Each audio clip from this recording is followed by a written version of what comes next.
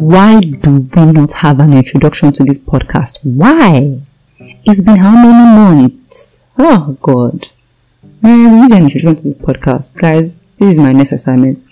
There needs to be a staple, upbeat, fun introduction to this podcast. What do you think? Hi guys, it's your girl, Ugochukwu Eluchi, and I'm back again on the show. I don't know, but with Ugo the Gogo. How y'all doing? Yeah, like it's been a while, it's actually been a while. Like, there's literally been a pandemic, and well, we're still in the pandemic, and I haven't spoken to you guys. Like, what kind of podcast host am I?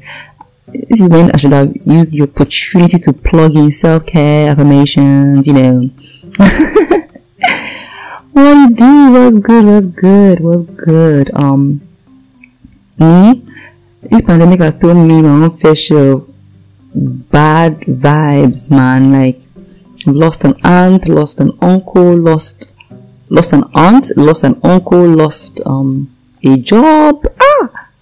This pandemic, it wasn't easy on us, so it wasn't easy on us. And I know that I'm literally laughing and smiling. I'm saying this, but what can I do? Like, I can't still put my face in the dirt.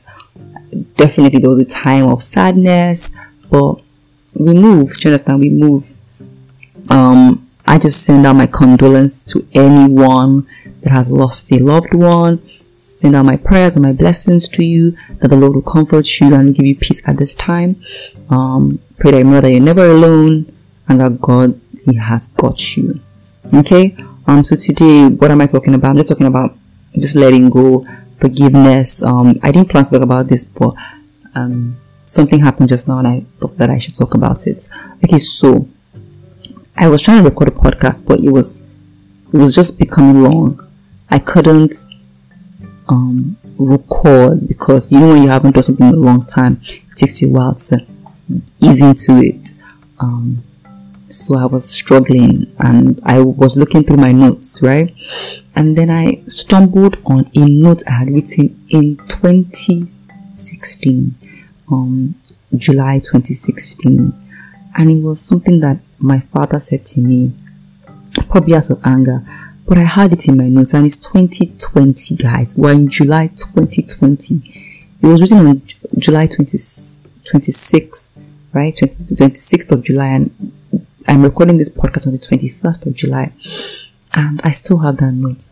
And I wanted to just go through the process of deleting it and just talking through what exactly happened and just where I am right now.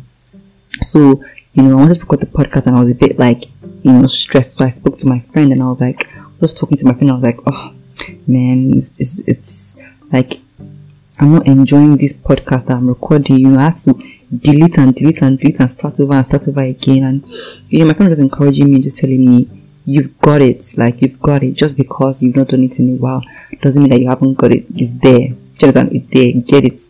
So I was like, you know what? No matter what this take looks like, I'm going to put this take in. So here I am. I'm putting this take in, right? What exactly does this note say? Let me get it. So it says, you don't apply yourself. You don't like to be first.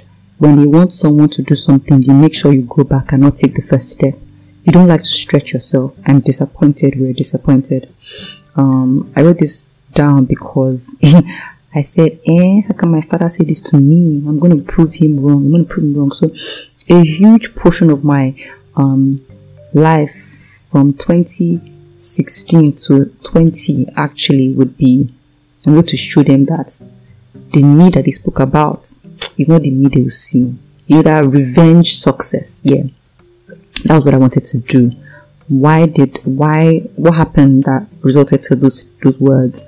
I had just finished university, supposedly finished university, and I didn't come out with a bachelor's degree. I came out with a diploma in higher education because of some complications that I had experienced while I was in university. So they couldn't give me my credits. So they actually took away some credits from me, which didn't allow me to graduate. And obviously, like, my daddy paid pounds, and it was daunting for all of us. And those words came out bearing in mind at this moment, I had a younger brother who was younger than me with 2 years, and we were in the same, we're sort of in the same year group in university, right? So, it was like you're allowing people behind you go ahead of you. And that thing struck a chord in me because, in my select group of friends, what I would call my homies, like my closest friends, I'm probably the oldest among them. So it was reinforcing they're going ahead of you, they're going ahead of you. My mind went to all my friends that had even started things I was doing. So people that had started YouTube channels, people that had started podcasts, people that started certain things that I had done, people that had helped to start, they had gone ahead of me. So that's what I was seeing. I was seeing everybody ahead of me except myself, So when he said that, he was referring to, my education and saying that I didn't want to be the first, I didn't, like, it was like I was waiting. And I definitely, I see that from a better light. That was said from a place of anger, disappointment or whatnot. He was tired. By the way, I'm not giving excuse to what was said. I'm just telling you why those words were uttered. And I remember going to university. I had to go back to do my final year again. I went to another university, and I spent that year trying to make sure that I got a first class so that I could show them. Do you understand? Like, for those that thought I would show them. I remember when I was doing my project, so my dissertation, and I was in the office of my supervisor, and I broke down. And the reason why I broke down was because it flashed in front of my eyes that it just seemed like I couldn't get a first in this project. So in my other things, I was getting the first, here and there, first a 2-1, first a 2-1. But I just felt like this project, I wasn't going to get a first. And your project carries mark, it carries one kind of heavy mark. So I was burdened. The man was like, wait, okay, calm down. I don't know where you're going to get, but is a 2-1 not a good score? Like, what is the problem? So I spoke to him about what exactly, just how I was feeling and how I didn't want my parents to be disappointed again, And the man is like, what? You are one of the most intelligent people in my class. You come for your office hours, you're asking questions that are not even relevant to the class. You're just asking, you're seeking to know, and you're telling me that a 2-1 will make your parents disappointed. And I was just explaining to him that it's not about it just being a 2-1, it's about just the time, There's this myth that people think that because, there was a delay, because there was a delay, you will just come out top of your class, you'll be the valedictorian. Or because there was a delay or something in childbirth, you will now give birth to twins or triplets. What, like, all those superstitious myths, to be honest, it doesn't mean, so that was what I was thinking about. Like, because of this time I've wasted, the Lord will restore the lost years, the years that the cankerworm has stolen. Bruh, nothing like that happened. I think that was just a time for God to just really teach me and just really open my eyes to see exactly what is really important. Why was I here? I feel like God was giving me a second chance to love myself again, to see that He had blessed me with so many things that I was taking for granted. That was the year that my YouTube picked up a lot, because I was really recording so much. I don't know, I had content for days. I don't know why, but I just had content for days. So there were so many things I was helping people out, that was when I even started photography in itself. There were other things that I was doing that I had forgotten. I wasn't looking at them as things that were important. So I was holding on to those words. There are 2 lessons that I want to just bring out. There are so many lessons, but the 2 that are important to me, that have applied to me, is just number 1, how we speak to people. I have a struggle with anger. I'm working on it, but I realize that when I'm very angry, I say hurtful things to people. It's like I intentionally want to prick you so that you can hurt as much as you made me hurt. But that is not the mind of Christ. That is not the life of Christ. That's not the call upon us as Christians. And if we find that we struggle with that, there's a scripture that I saw this morning, and it was so beautiful. Like I was like, how come I haven't crammed this scripture? How come this scripture is not like my go-to scripture? The Bible says in Proverbs 15 verse 4 in the TPT translation, it says, when you speak healing words, you offer others fruit from the tree of life. Like, that is something that is so beautiful. Like, let your words be gracious, let it be edifying, let it bring life to people. And I think that was something that, was wrong, in as much as there was anger, there was disappointment, there was just everyone was tired, basically. Those words should not have been said, right? Despite the pain, despite the challenges, one day I think I spoke to my mom, and my mom used to tell me, what will people say? What will people say? It was a constant question that was being asked.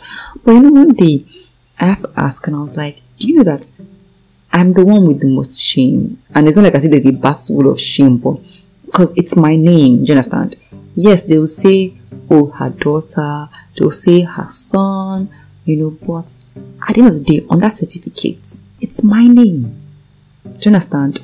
It's me, because you've gone through your process, you have grown, and you're still growing, and you're where you are. But I'm still going through my process, and in my process, there happens to be a glitch, and there's no problem. There happens to be a glitch, and there's no problem. Glitches can be fixed. Glitches can be fixed. That's the most important thing, that we have a mindset that glitches can be fixed. Another thing that I learned in this process is just this thing called revenge success.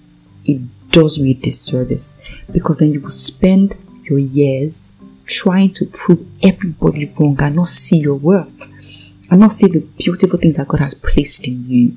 It was when I got the opportunity to do my final year again that I realized that I had a gift of teaching.